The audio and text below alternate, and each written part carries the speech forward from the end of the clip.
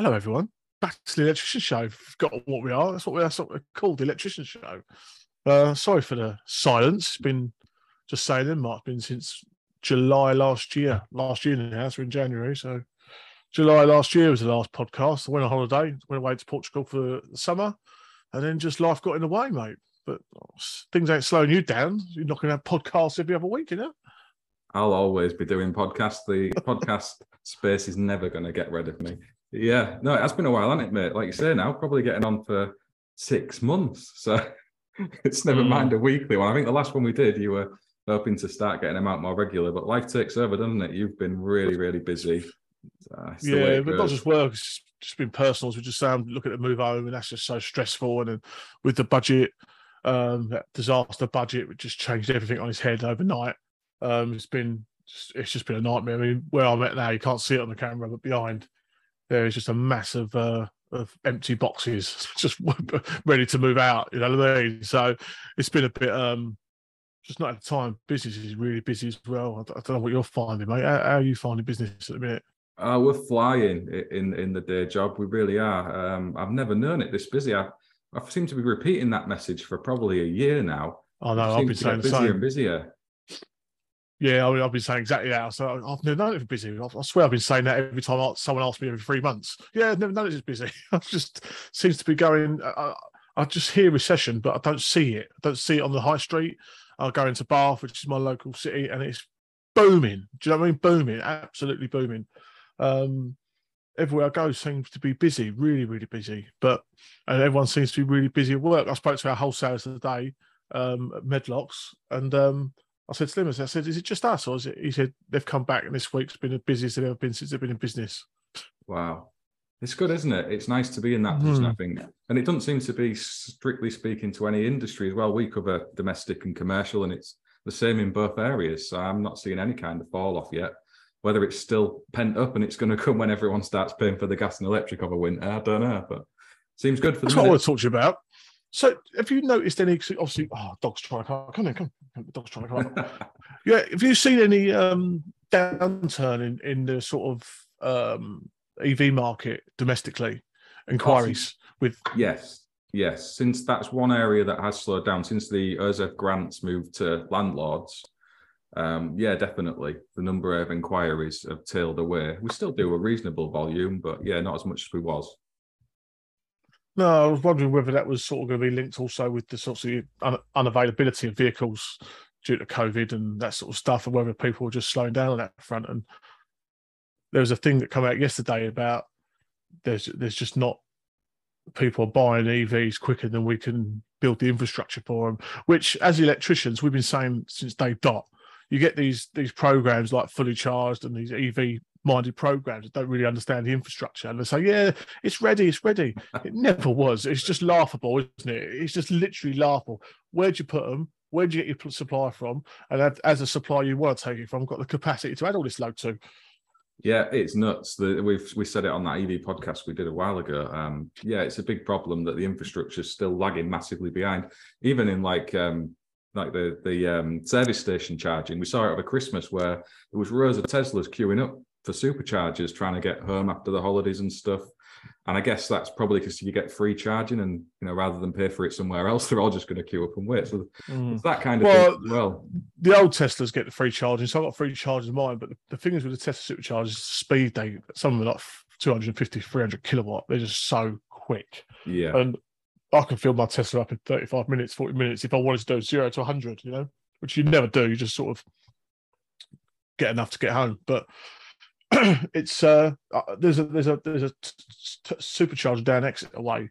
It's like sort of in a bit of a black spot. There's like not many around it, and it's always that funnel as you go down towards Plymouth and Cornwall, and that's always busy, especially holiday season. That is just always busy, where people are just like a halfway point really between London and Cornwall, and people are getting their top up, but there's always queues, and there's just not enough. There's just not enough. There's too many people buying these vehicles. Not too many people. People should be able to buy them, but I wonder whether we're getting to I don't think we probably are getting to a plateau, but there will become a plateau where the people that want EVs have already got EVs, and the people that want EVs can't because they haven't got the right house, they're in a flat or they're whatever, you know what I mean? And they just if you had to rely on the public infrastructure now, my strong advice would be do not get an EV. Can you imagine how stressful that is? 50 grand motor and you're just sitting there waiting in the car park to charge it up. Exactly. We just had a few inquiries actually last week from people who've got on-street parking, trying to get permission from the local authority to run these arms over the pavement or have a little trench dug so they can charge at the roadside, because they've got no real access to any charge points in the public space. So it's a problem that's there. I don't know what the answer to that is. I've seen a change in the inquiries. We've gone from just having EV to more this renewable system coming in. So people getting in touch who want batteries, solar panels, and an EV as well. So we're seeing a lot more of that, which is why we're doing the courses for the solar stuff, as we've spoken about offline. So yeah, we've seen a bit of a shift, and I think qualified. And what I'm saying, just saying, qualified. You can sign all my jobs off then, because we've not done it yet. I have to charge you a fee to come and inspect first. How did you find that course? Was it all right? Yeah, it was all right. 3 days is way too long, in my opinion. I don't know, would nap it. I was paid for it myself, just in case anyone would ask. Not that I would ever get anything for free, but I know there's that sort of underlying thing, isn't there, that people might get things for free. But no, paid my way. 3-day course, but I don't think it's warrants 3 days. I think you probably could do it in 2. Actually, I know you could do it in 2. Definitely could do it in 2. Why's my screen gone all white? I don't know what's happened there. What does that give you? Does that give you the ability to register for MCS, or is it not a City and Guilds course or anything, is it? No, it's the BPEC.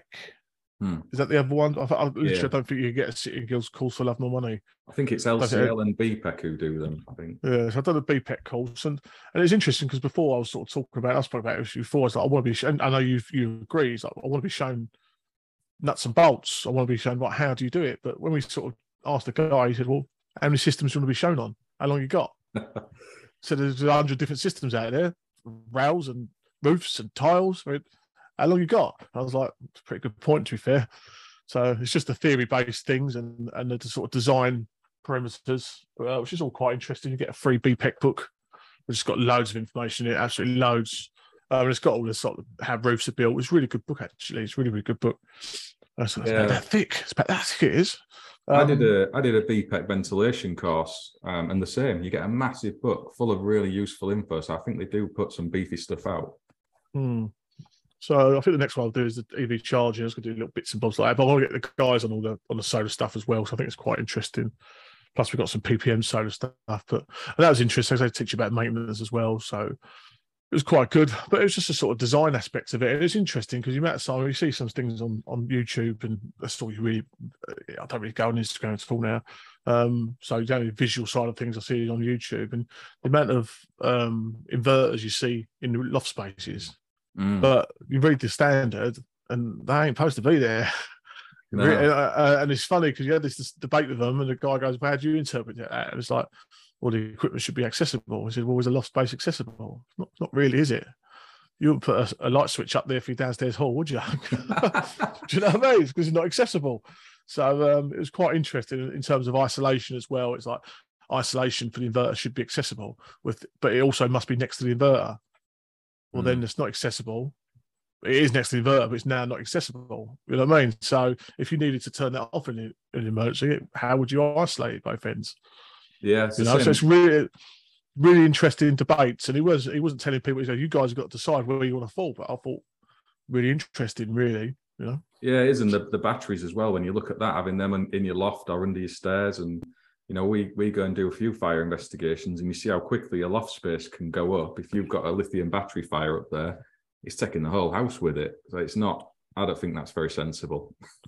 No, I know, and that's a good thing. I've not done that course yet. I think I will do that course as well, just for the interest of it. And yeah, but I mean, to put something that's basically, I suppose, I don't know if this is the right word, but I'll assume combustible is the right word. Something that could go up and just keep going up. Thermal runaway or something they call it. That's what they call it, isn't it? Once it's started, it's very hard to stop.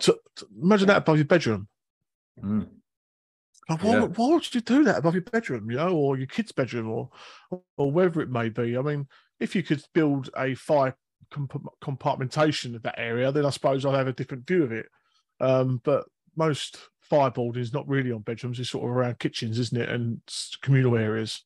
Yeah, I mean, even in that instance, with a lithium battery, I'm not sure that you could really fireproof it to the extent you'd need. You just have to see the mess that's left to some of the cars that have gone up. It's like really intense release of energy, isn't it? So I'm sure they've got it covered in with the way these things are constructed. But for me, I would never put them under the stairs. Did you see that one on social media where someone had put it in the hall and run the lead through the door frame to actually on a battery system and then an EV cable going out? And is that what the guy who put plastic bits on the corners because he kept banging into it? Yes, I think that's the same one. It's just what crazy. Are you doing? Like, I mean, literally, what are you doing? And it's like the other thing with go back to like keeping in theme with the loft aspect. It's like you got the derating factor no one ever thinks about, and the same with because I looked at it live while I was there.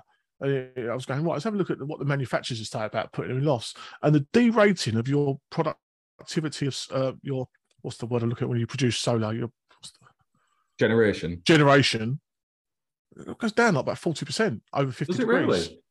So if you're putting that in a loft, in your best days when you've got the most sun, I mean, if it's 30, 35 outside, you could easily be 50 degrees in your loft. It'd be sweltering, as people who do rewires would know, you know. So you're the thing you're trying to design to produce the most solar, you're putting in a boiling hot on the best days of the year, and it's going to reduce by about 20, 30, 40%.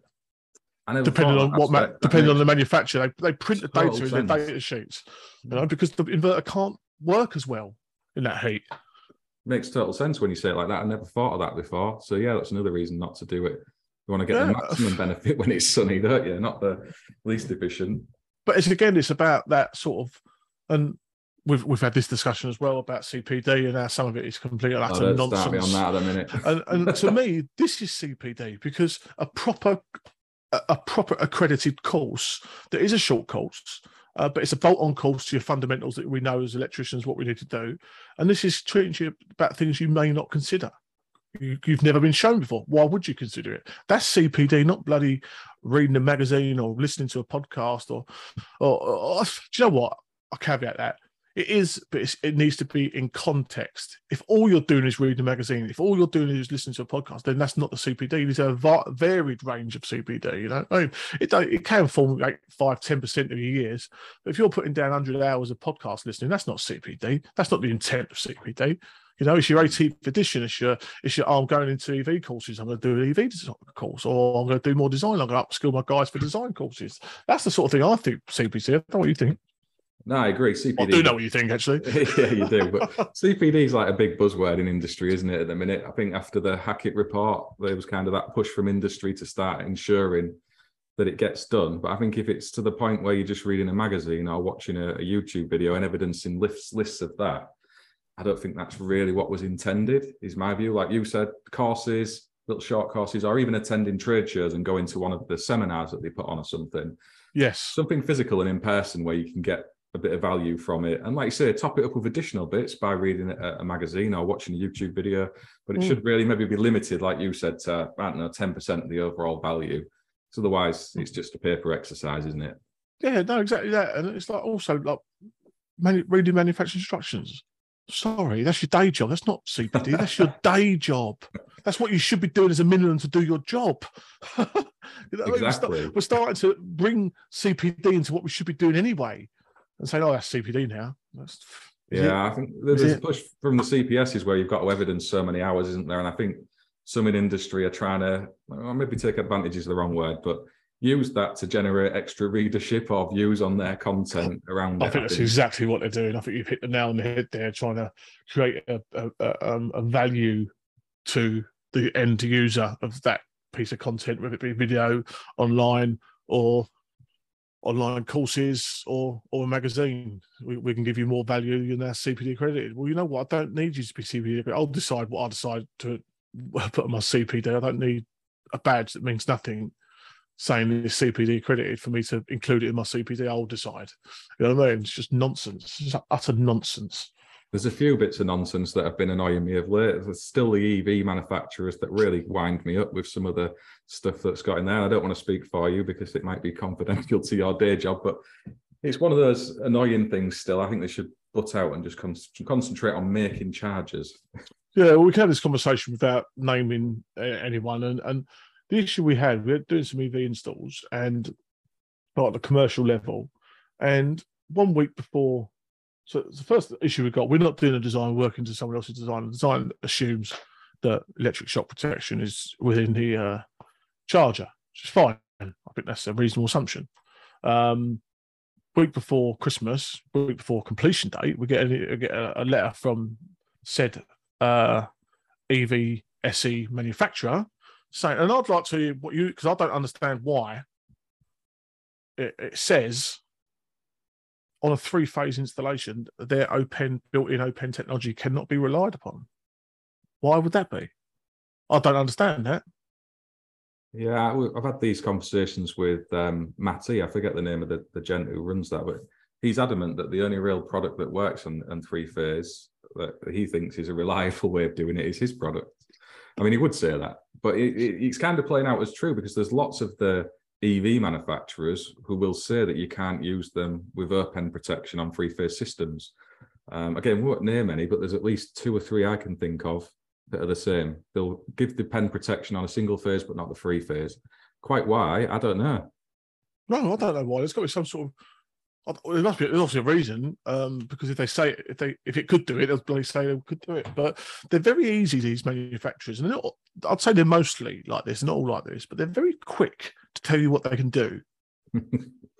But when it goes wrong, they're very silent about saying we might have got that wrong. All right. And I'm going to say RCDs within units don't comply, as you pointed out 6 or 8, 9, 10 months ago, whatever it was, don't comply. That to me you should be singing about that as much as you were saying you was giving it. It's on all your literature. Oh, we'll do this. And then we've got open in some circumstances not being told that it's not reliable. Mm. How about this for an idea? Just give us a charger and leave the electric shock protection to us, the installer and the designer, to decide how we're going to protect the user. Not you. They've got to make one charger for millions of different supplier characteristics. Not millions, but you know what I mean. Just give us a charger that's smart, but no protection, no electrical, no BS7671 protection in it. And then we install it, because now if you've got a charger with an RCD built in, guess what? Don't matter. Still got to install an RCD. If you've got OPEN technology on some installations, guess what? Don't matter. You're gonna have to install OPEN. So for the people that are trying to tick the green boxes, and some of these companies are very, very eager to tick the green box, you're creating products with stuff in that no one needs. Yeah, I think it started from a good place where they were trying to solve problems from electricians and stop us having to drive air rods into the ground. I think ultimately that's where it's come from. There was that unicorn device or product that was in the regs, and that industry tried to get on top of that. But I think now it's kind of gone away from that, and a lot of their marketing saying our product can do this and do that, and it's achieving it in ways that don't tie in with the intent of BS7671 as installers. That's what we've got to ensure happens. And if that product's not doing it, they need to be honest about that and say, okay, we've got this. It doesn't quite do what it says on the tin in the regs, but what we've done is above and beyond that. And here's a conformity certificate that says it. So you've got that as the installer. We're going to stand behind this product and say it's above and beyond the regs. And there's only a handful that actually do that. Some of them do that. What, the conformity of things like RCD protection to meet 7671? Yeah. I mean, again, I'm not going to name them, but some of them will give you that conformity certificate to say that they do that, and others won't. Others will just bury it in marketing, be very opaque and vague. And if you actually grill them at a technical level, they will say, if you want to make sure you comply with BS7671, install an upfront RCD. Which doesn't help anybody, because if you're an installer and you've read the marketing, as lots do, they just read the installation instructions to figure out what wires go where and where the fixing points are and the basics of how it turns on and works.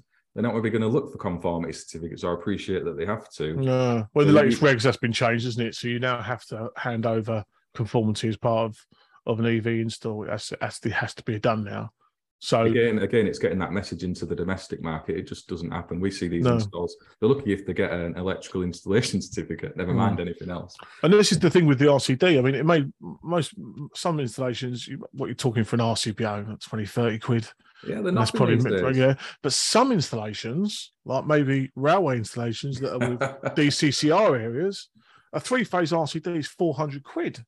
Now, if you've got 10 chargers, that's £4,000 just to buy them, let alone the extra retail space you need to install them. So now you're sitting there, one company, and this is completely fiction, this is just something I've made up in my head, not any linked to any reality. You might have company A that's gone, we'll install that, don't worry about that, don't need RCDs, it's including the thing. Another contract B's comes and says, well, I know them RCDs that built in don't work on a railway environment, so I'm going to have to install these ones. Like, I'm now £6,000 more expensive. One company looks like a div, the other company looks like a hero. We get that in the domestic market still. We've had one recently with PodPoint who, well, I've just named a brand, so you might have to put it down. But yeah, they did a very bad job locally, and there's been a few issues. And that was the same principle. We'd priced at a level to do the job that we thought was needed. The other price was below that, and the result wasn't very good. And like you say, sometimes you appear the bad guy when you're actually not. Yeah, no, and I think they don't help us. And I agree with what you said.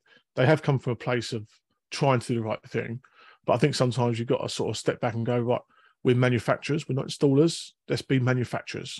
And I think there's more and more of these that are going to try and become installers, or maybe a post box for installers. They're not really going to be installers. I doubt many will actually employ people. They're probably employed on a subcontract basis of some sort. I don't know, I'm guessing. And then you've got people that don't know any better going to A, B, C company because of their status within the industry, thinking they could be trusted. Just like car manufacturers, when they said, "Oh, install an EV charger for £100,000," you know. They don't care at the point of sale, do they? They just want that big check for 50 grand for the car, so they'll say anything. And that is such a common issue. They will do that a lot. And a consumer will hand over 50 grand for the car, but they don't want to spend 1-2 grand on an EV charger for it, which is another mind melt. Yeah, it's always a big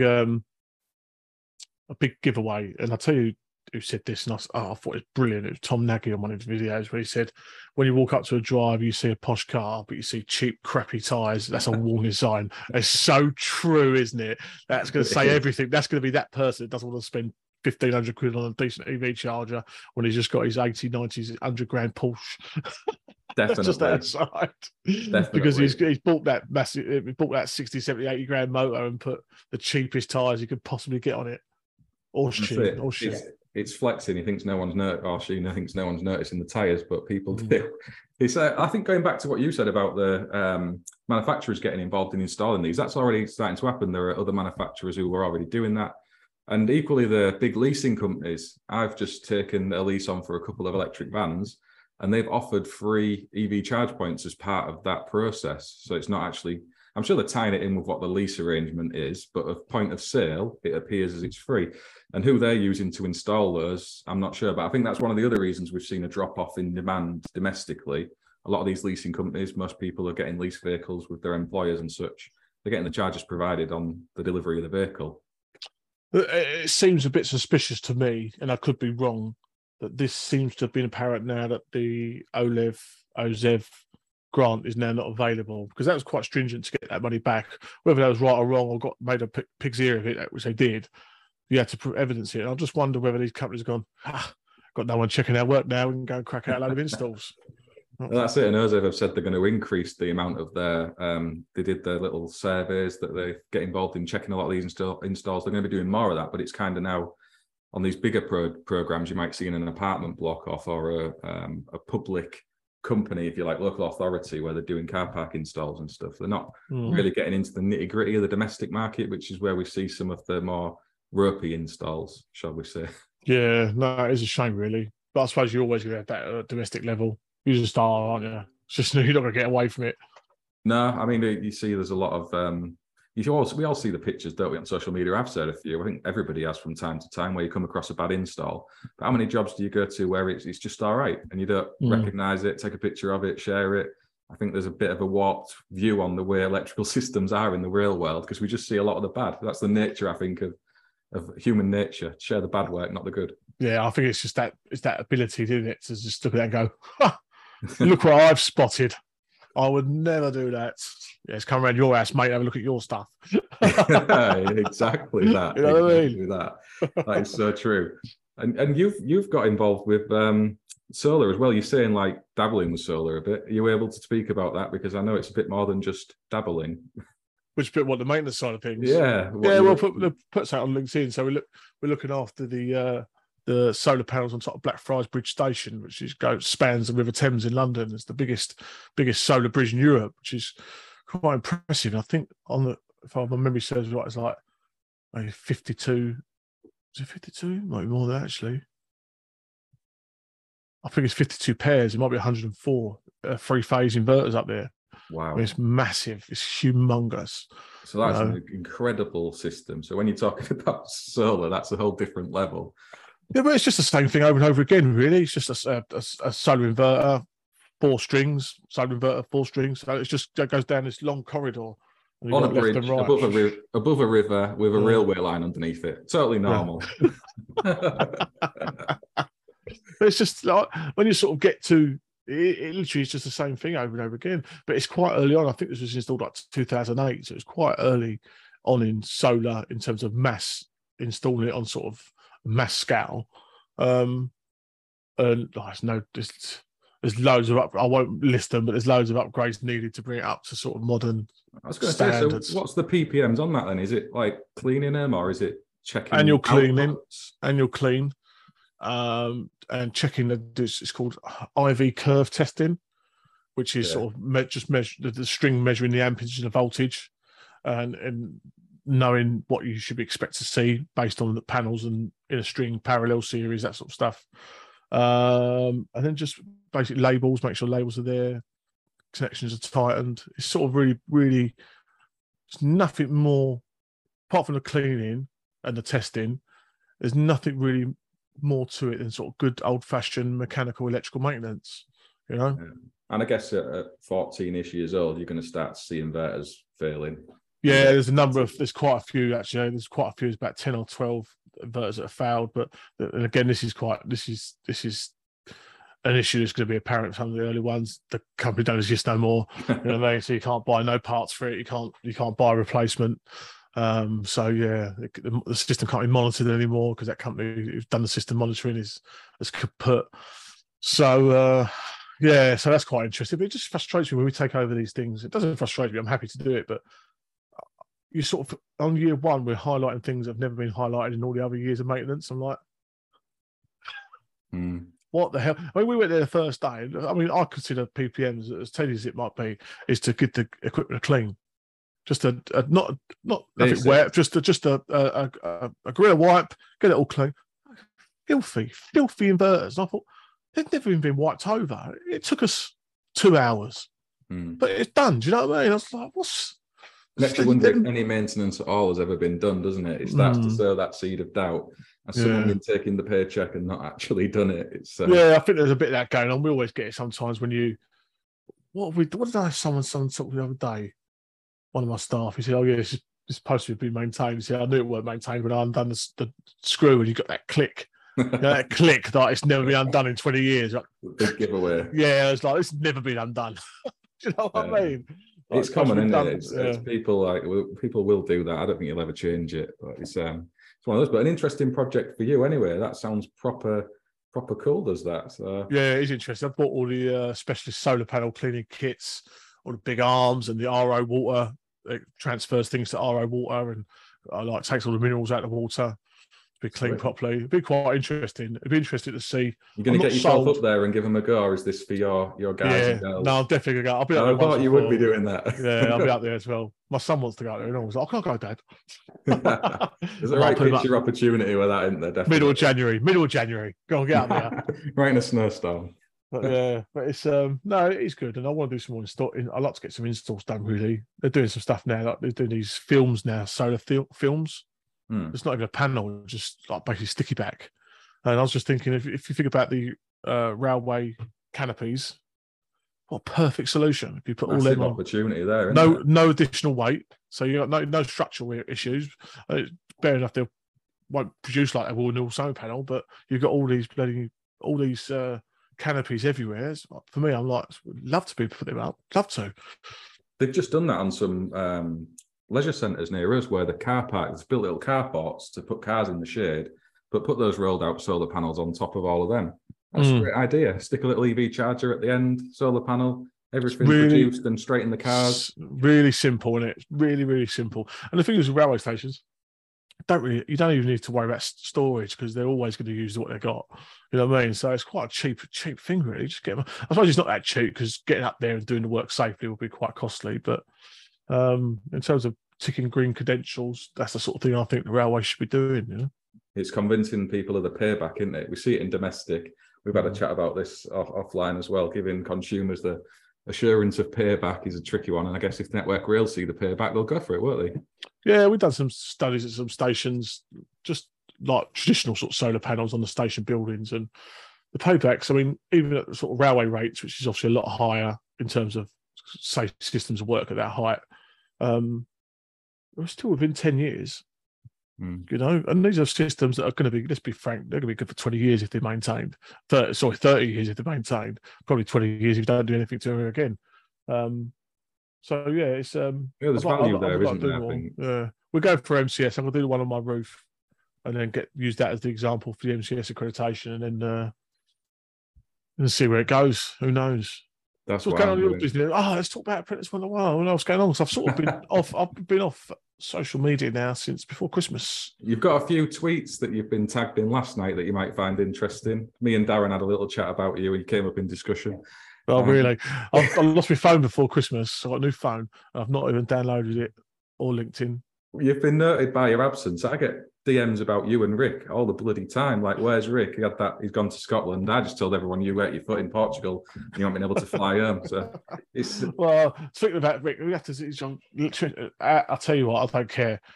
Absolute liberty. Electrician of the year, tradesperson of the year. Are you having a laugh? He has not owned a screwdriver for about a year. It's absolute outrage, and I'm going to call it what it is. What's that word? Liberty. Corruption. That's what I say. Corruption. How can someone like Ricky get tradesperson of the year? Absolutely outrageous. He's got that after getting electrician of the year already. He's just hogging all the awards. He wants to share them around. Well, to be fair, he didn't win it the years before, so he actually was a worse electrician in between. I think that's fair, yeah. If he doesn't win it next year, he'll be worse again. Yeah, he's riding that wave. But I think he's, I won't say it because he might want to announce it himself, but but I think watch his space, Ricky. He might be about a bit more, maybe. Fingers crossed. Last I spoke to him, he was getting himself set up with some podcasting gear, so he might be back more regularly. But yeah, it's been good at Apprentice 1-to-1. I'm in the new HQ now, so this is the little office I'm sat in at the minute. It's coming along. We've got the booth. It's coming along. I see some pictures of the booth. I was like, wow, what's going on over there? Seems to have been a bit of a big push over the last 4 weeks. Fair to say? Yeah, I think we started at the end of October, but yeah, the last 4 weeks we've had a right push. We've got all the booths up now. Dan from DMH is coming to help put a solar array up, so we're going to have a go at getting a little solar set up here as well with battery storage and inverters and things. So that's quite exciting. I wasn't expecting that. So if you got space, I was going to try and get you some DC immune RCDs. We got railway RCDs. Space, that would be brilliant. Just to consider different environments that people may be out installing. Absolutely, that would be amazing. So yeah, definitely fire them over. Awesome. Yeah, it's coming along. It's coming along nicely. We're hoping to start letting people come in before the end of January. That's the plan. And how are you doing that booking? How's that? Is it just sort of turn up open days, or is it good? We have to limit the numbers, so it'll have to be via arrangement. We've got Richard from Humber Electrical who's doing some free wiring regs training for. There's a lot of the retrainees who've been mugged off, for want of a better word, and not had the training delivered to them, having spent thousands of pounds, and he's offered to help out alongside us with a bit of that.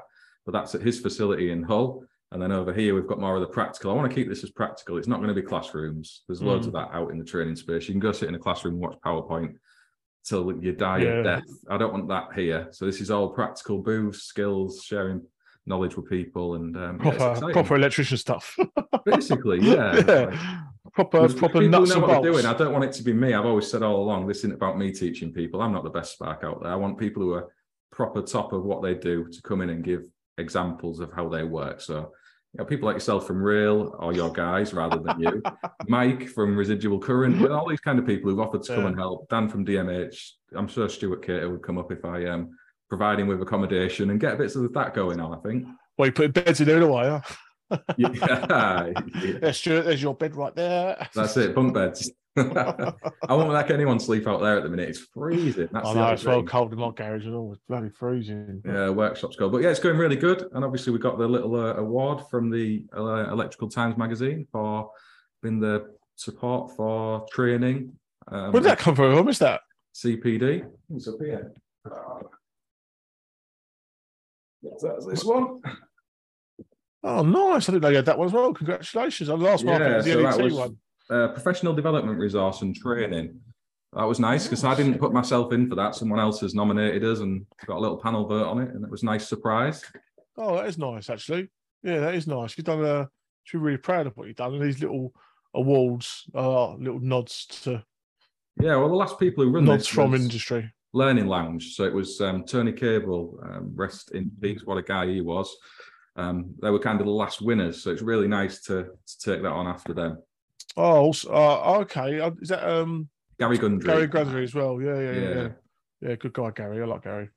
So yeah, it's really nice. We've had a lot going on. It's been busy, but I think we're finally at the top of the hill, riding it back down rather than shoving it up. So when do you reckon you have your first people coming through the door? Before the end of January. That's what we want. Bloody hell. Yeah, that's what we want. Fantastic. Yeah. Oh, I'm so pleased. I can't wait to see that.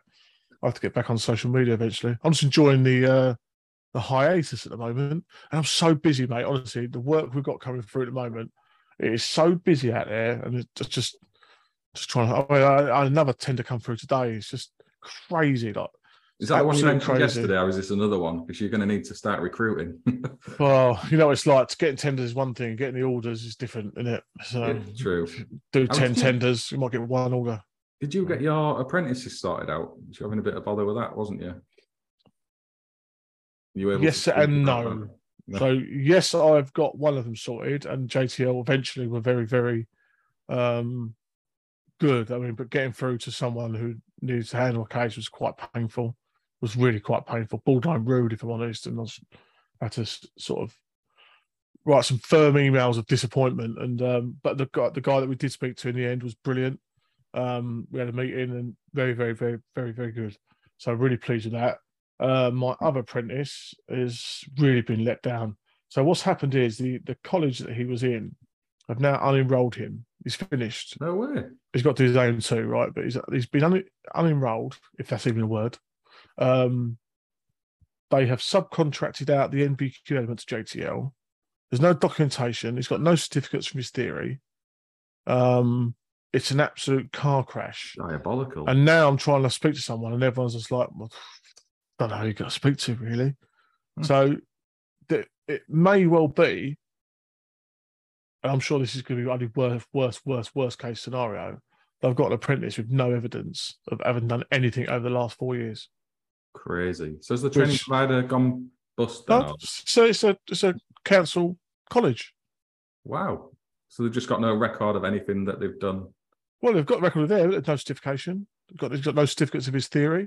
He's not no evidence of his NVQ because they've subbed it out to JTL. JTL are like, well, we're only the subcontractors. You've got to speak to their client. I was like, well, they don't even know what's going on. It's an absolute nightmare. So I've got to follow. Now Christmas out the way, I've got to follow that up for him. But it's not uncommon, unfortunately. I haven't heard anything quite as bad as that for a while, but there's still loads of shady stuff going on out in training, and it's really sad because it affects people like your apprentice. It's not good. Yeah, and then we've got another one who's gone for a private training provider, and I just can't quite believe, right? So I said, it needs to be done by March. I said, well, I've never seen any MVQ from him. Never seen any portfolio. Can you send me all his portfolio? Oh, we just have him write it down on bits of paper and send it in. I was like, what? I was like, no, it should be. I want to see it properly documented on a portfolio so it can be reviewed by myself and the electrician he's working with to say that he's actually done that and he meets the minimum standard of what that is looking for. Yeah. Who's verifying this? And he's like, the guy's going, well, we don't really do electronic folders and all that. I was like, well, it's 2022, it's 2023 now. I was like, you've not even been out to site and see, yeah, we'll do a face meeting, we'll do a WhatsApp video call for that. I'm like, because I've only picked up this guy, he's not we've not sent him to this one. We're trying to, he done a load domestically and he's transferred to us to try and get his commercial industrial side of things. Yeah. And I was like, well, I'm sorry. I said, whatever happens, we're not agreeing to anything until we've seen the things that he's ticking off and saying that he's competent in them areas. I'm not saying he's got to do it all 100% and be the expert in it, but there needs to be a minimum. He needs to be able to select, like if he's doing metal conduit, he needs to know what the bling tools are called, how to put a bit of conduit up, a couple of bends and what boxes to install as a minimum. Like, I'm not just going to say he's ticked it off without even discussing it with his electrician. It's just nonsense. That's it. And I said, not only that, when he goes to his AM2, he's going to be utterly embarrassed when he gets kicked out and going, you're miles off, mate. Took the words out of my mouth there. I was just going to say that. You've got the pre-assessment checklist. You're trying to do it right. The employer, the trainee, and the assessors are all supposed to get together and say this person's ready. If you haven't done that, then no one's doing the job properly, are they? And I think with the pro, and I'm just talking over very limited experience here, you may disagree or agree, but I think with the private sector, there's certainly more pressure to get them in and get them out because of funding. And all I keep hearing, well, his funding's out now. I was like, well, I don't care about his funding. He's here. He's paid for a course. He's not paid for a time. He's paid for a course, for an experience. And we need to give him that experience. Now, if you took him on knowing he was a domestic-only electrician apprentice, then you should have been aware of that risk that it may take him longer to find another employment to get through the rest of it. Don't make that his problem. That's your problem. You're the adults. Yeah. Or absolutely. He is an adult, don't get me wrong, but you know what I'm saying. You're the people that are experienced in this.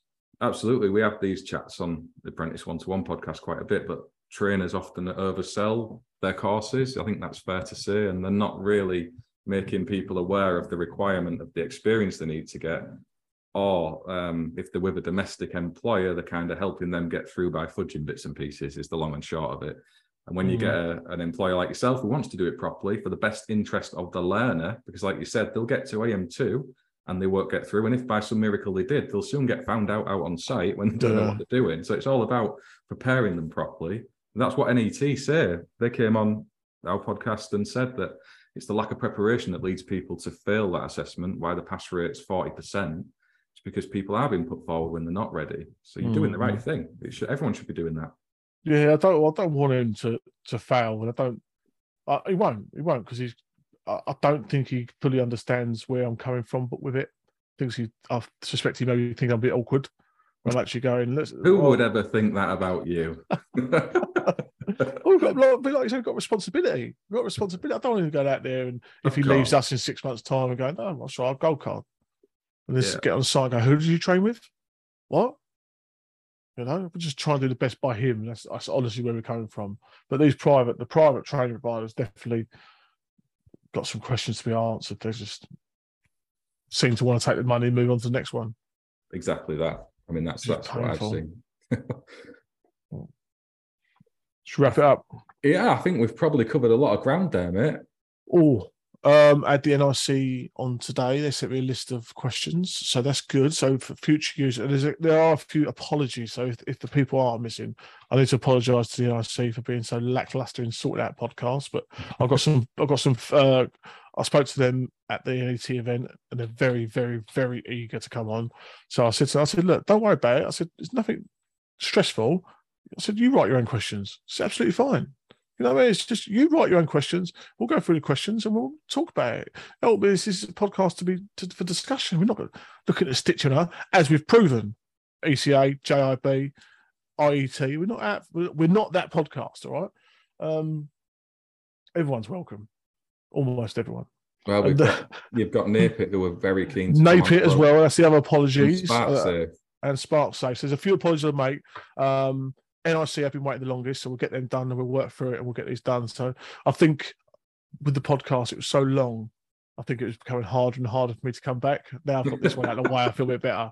Do you know what I mean? No, you just don't do it for so long. And it's like, life did get in the way. It's just gone really, really crazy. But now I feel like let's try and do some more regular. I'm here to do podcasts whenever you want. There's no pressure this end. I really want to get Ricky on. Because he's a good one. He's got so much to talk about. I'm sure we'll pin him down somewhere. Yeah. All right. Well, everyone, so sorry for the delay. You've probably all unsubscribed anyway now and gone to watch Monday Club or something, and then you won't be there long. You come back. Don't worry, it's pretty crap over there. So yeah, don't worry. Yeah, certainly watching the other podcast with some of the subjects they've got. Jesus Christ! But hey, I should say no more, and wish everyone a happy New Year. Happy New Year to Mark as well, and thanks for your patience, mate. Appreciate it. Happy New Year. Catch you all on the next one. Take care. Ta-da.